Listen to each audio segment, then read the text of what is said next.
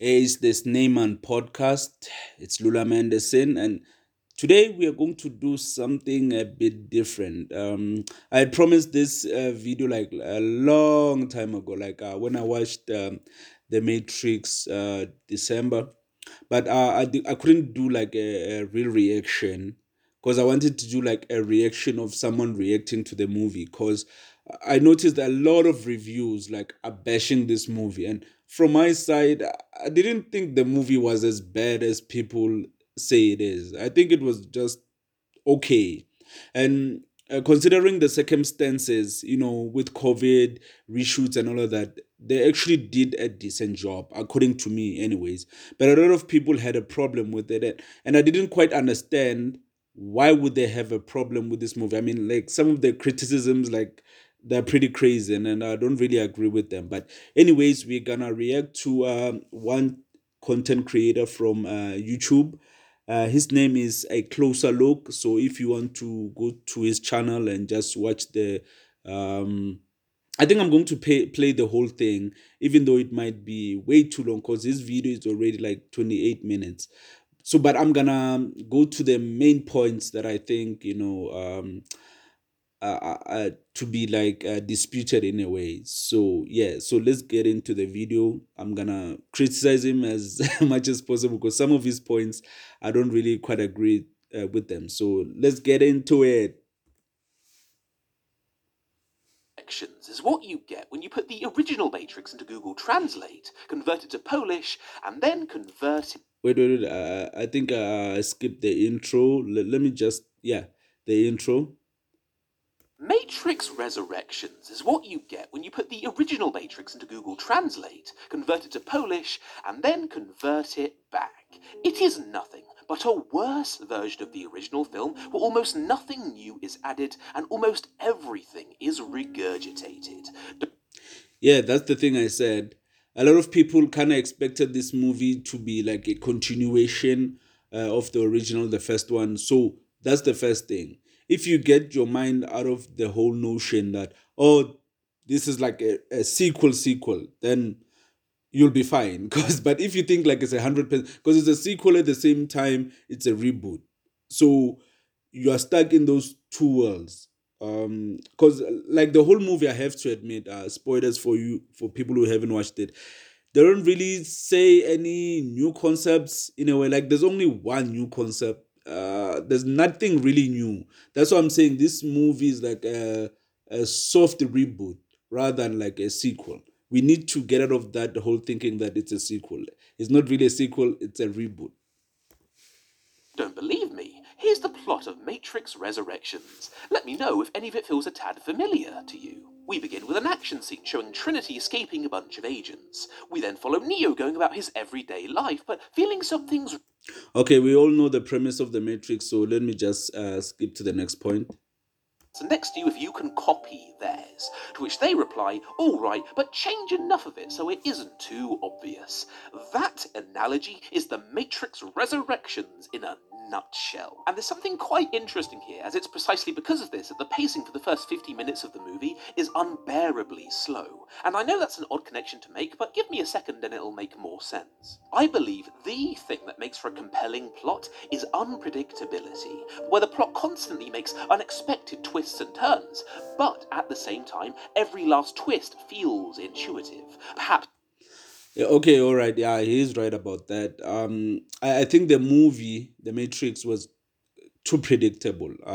Most of the things that were happening, like, they were not really shocking. I think like the first 15 minutes, as he mentioned, were kind of unpredictable. You would like want to really know what's really going on in the movie.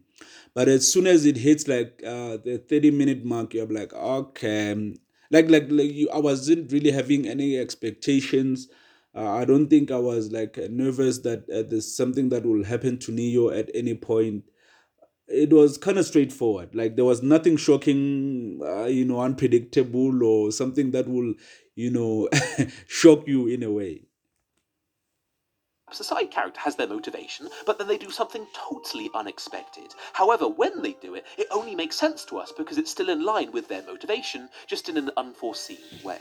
I believe that's the essence of good plotting, being unpredictably intuitive. And as a consequence of Matrix Resurrections being mostly a carbon copy of the first, the moment we first see Neo going through his boring life, we know Morpheus is going to give him a talk at some point. We know Neo is going to wake up in one of those tanks in the real world. Yeah, okay. First point, like I have to like agree with him. It's kind of predictable. So yeah, we can skip that point and go to the next point.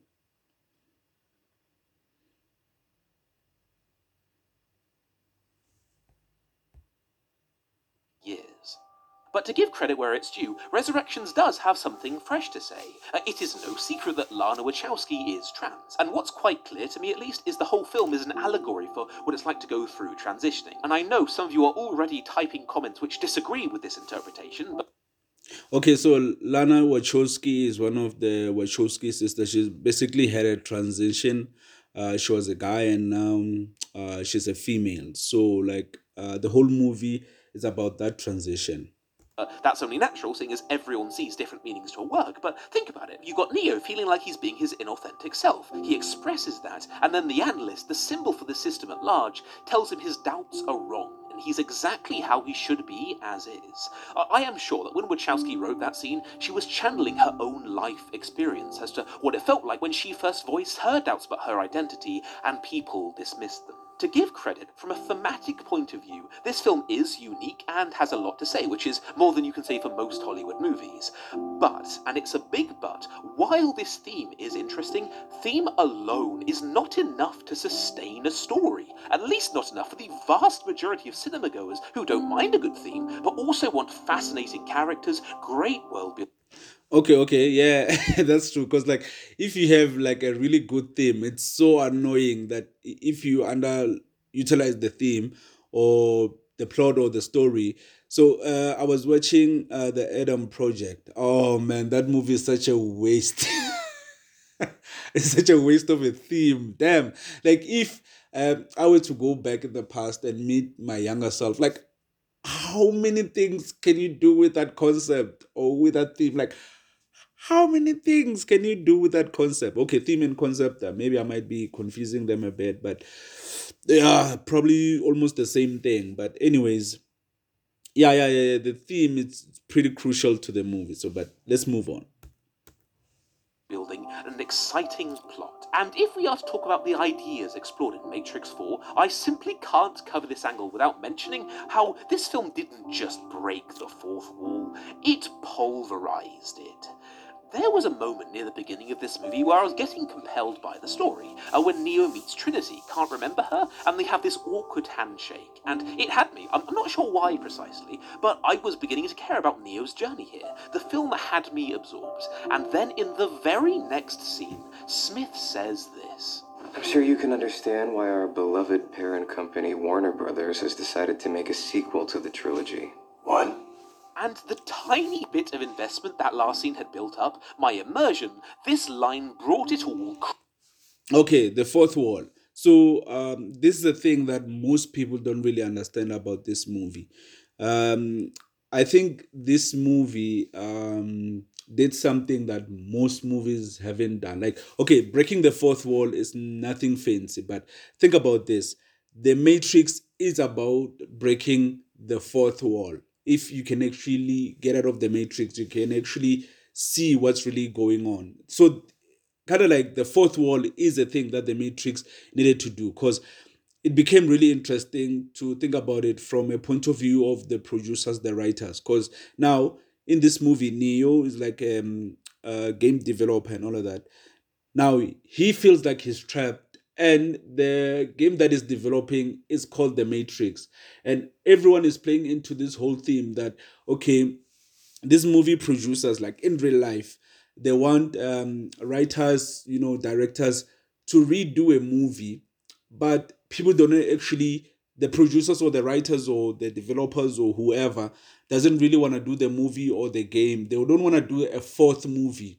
And the Matrix itself, the Matrix Resurrection, is like really playing into that. Okay, we are making another game.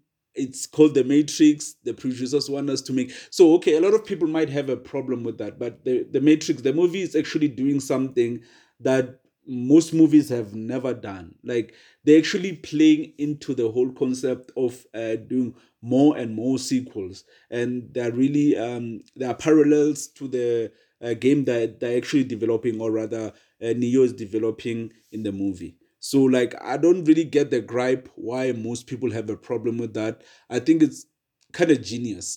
I think it's kind of genius when you actually look at it, because it's really drawing parallels between the real life, the Matrix in itself. They want Neo to develop a game, which is the fourth game, and also, it's quite really fascinating.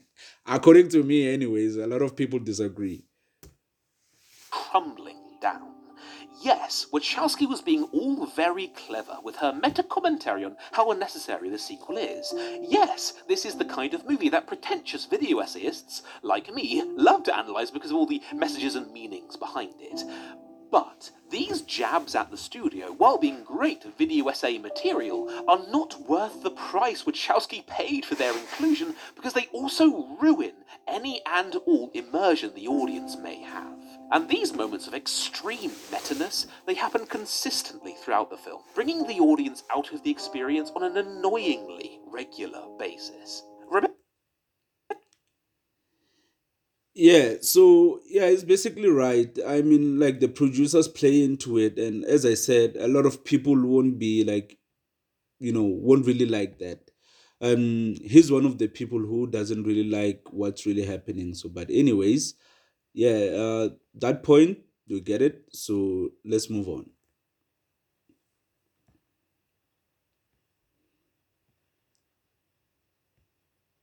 Around the video essay scene, and it's one I disagree with. It's that if a movie cashes in on nostalgia, that's bad. Like, if you ask me, this is dead wrong, because nostalgia, when it's done right, is nothing but icing on the cake. It is nothing but good. However, there's a trick to doing nostalgia right. You have to treat it like a spice, like a little something extra you throw in to enhance an already well done scene. This is the main mistake all of these reboots and sequels are making these days with nostalgia. Instead of treating it like a nice little extra, they make it the substance of the scene. And just like snuffing a handful of cinnamon powder, it doesn't exactly make for a satisfying meal.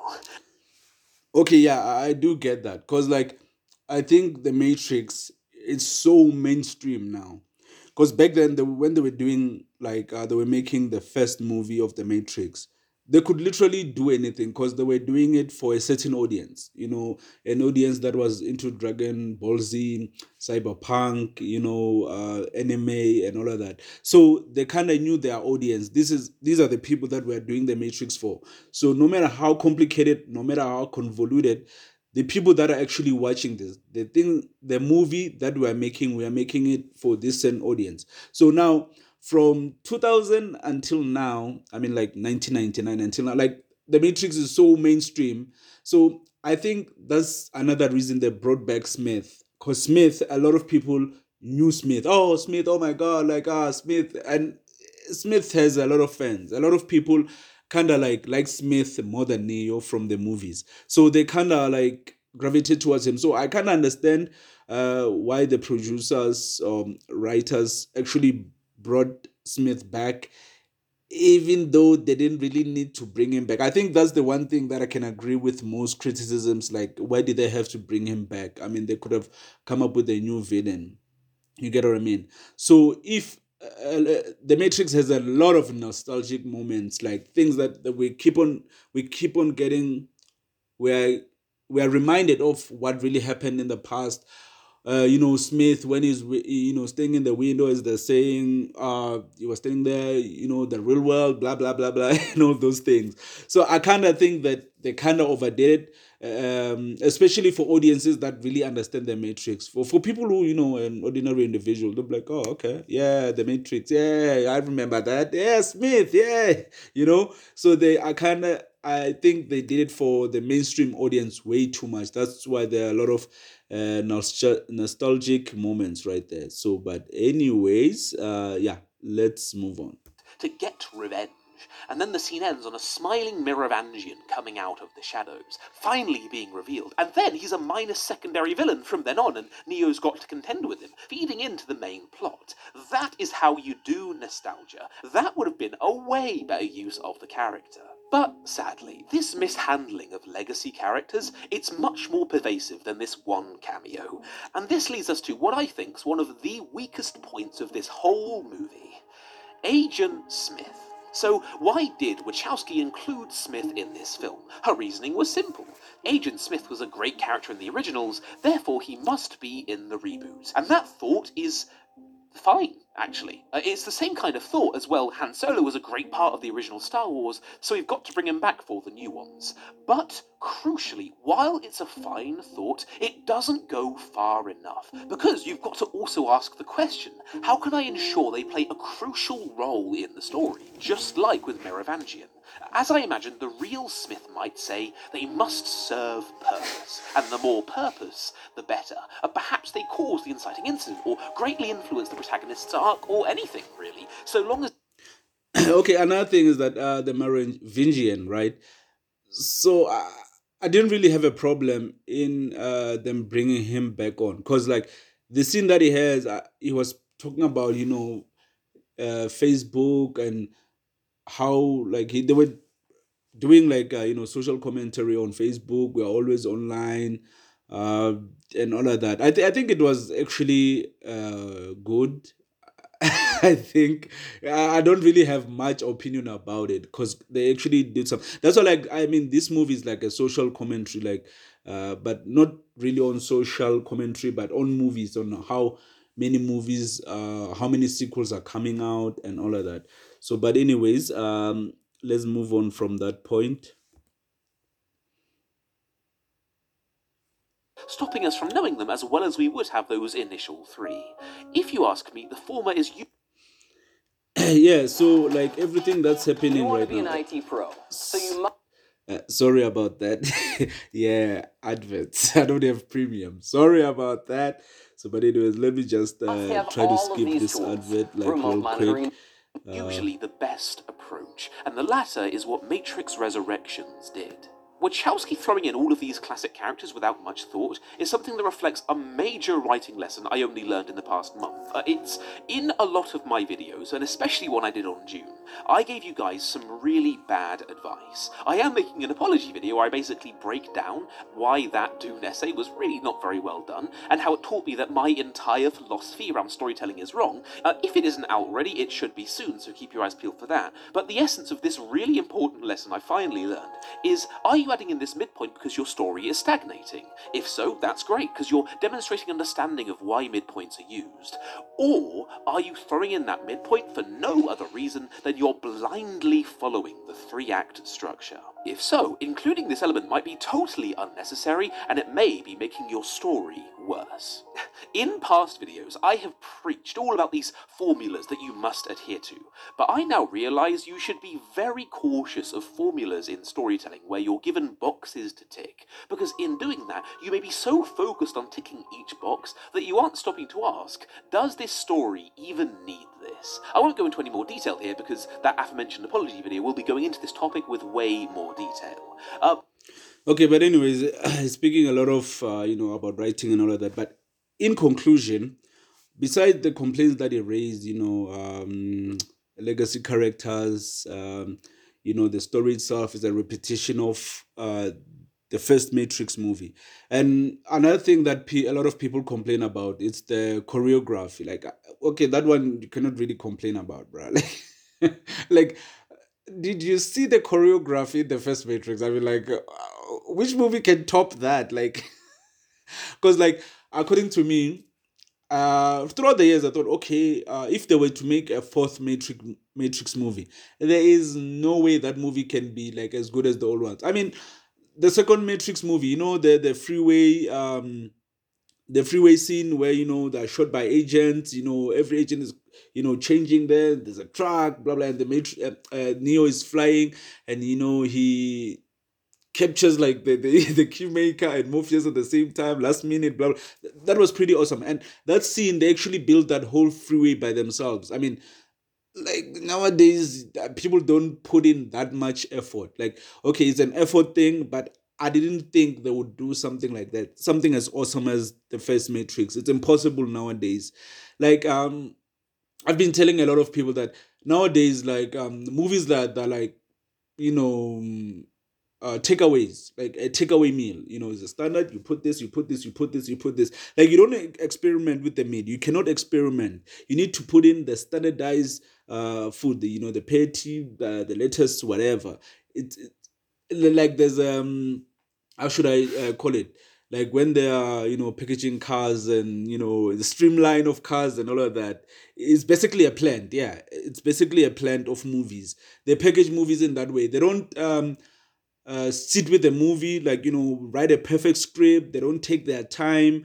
It's just that, oh, the movie needs to come out in a year. Like this movie, for example, The Matrix Resurrections. I bet they had like, okay, we need this movie within a year. We need this, and that. You need to adhere to those, all those things. I mean, there are few directors that can do whatever they want nowadays. Christopher Nolan, he can do whatever he wants. Quentin Tarantino, he can do whatever he wants. But it's quite limited. You get what I mean? So I didn't expect the Wachowskis to come up with like a masterpiece. In fact, this movie that we got was pretty good. But the one thing that I think a lot of people are criticizing this movie for is the last scene, sort of like the last scene, or the last part of the scene, or of the last part rather, where actually Neo can fly, and then Trinity is the one flying. I didn't see a problem with that, but a lot of people have a problem with that because they assume or think, or yeah, that's what they're thinking, that Hollywood is trying to replace the male actors with the female actresses, which I kind of think is true to some extent. Loki was replaced by a female Loki.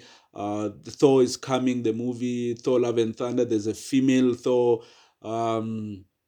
The, yeah, a lot of movies, man, a lot of series. We find our main characters are being replaced by female characters in a way, or have a sidekick, or a female sidekick, or a female version of themselves, which is the case with the Matrix. Because when Neo was found out to be the one, it kind of made sense to me, because like Neo and Trinity, like they are one thing. No one can live without the other. You can see it's been like an underlying theme. They cannot live separate to one another. And the Oracle also said it, even though she didn't say they are meant to be together. She said Trinity will end up with Neo, with the one. So I think a lot of people on the internet, they've been hating on this movie for that reason. It's quite an easily to hate movie. You can hate on this movie quite easily, because you would compare it with the first Matrix movie. Even though this one is a reboot, so you cannot really criticize it and compare it to the old one. So I think that's what most people have a problem with. Oh my God, Hollywood, the agenda, female characters are being, shoehorned into lead roles that are, predominantly men roles and all of that. But yeah, I guess we should just agree with that. Even though it's the whole thing I've been talking about. When it comes to black characters, like, or like black people, you complaining about, oh, we need more black representation, blah blah blah blah blah. You cannot really get proper black representation if the people that you want to represent you are not of your skin color, or would understand a character like yours, or the perfect character for whatever movie you want to be out there, like a black character. So at the end, you need to make your own movies. The same as females. I think females need to have like sports. They have their own genre. They should have a Hollywood specifically for females that can make their own movies, make their own characters, come up with new concepts.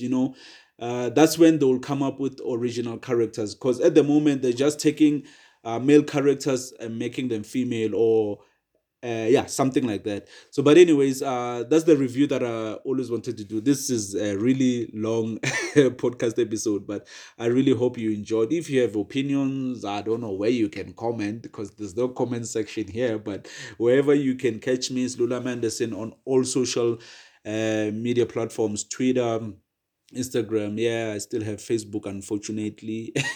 So, but anyways, catch you on the flip side. It's Lula Manderson, the Snake Man podcast. For now, sharp sharp.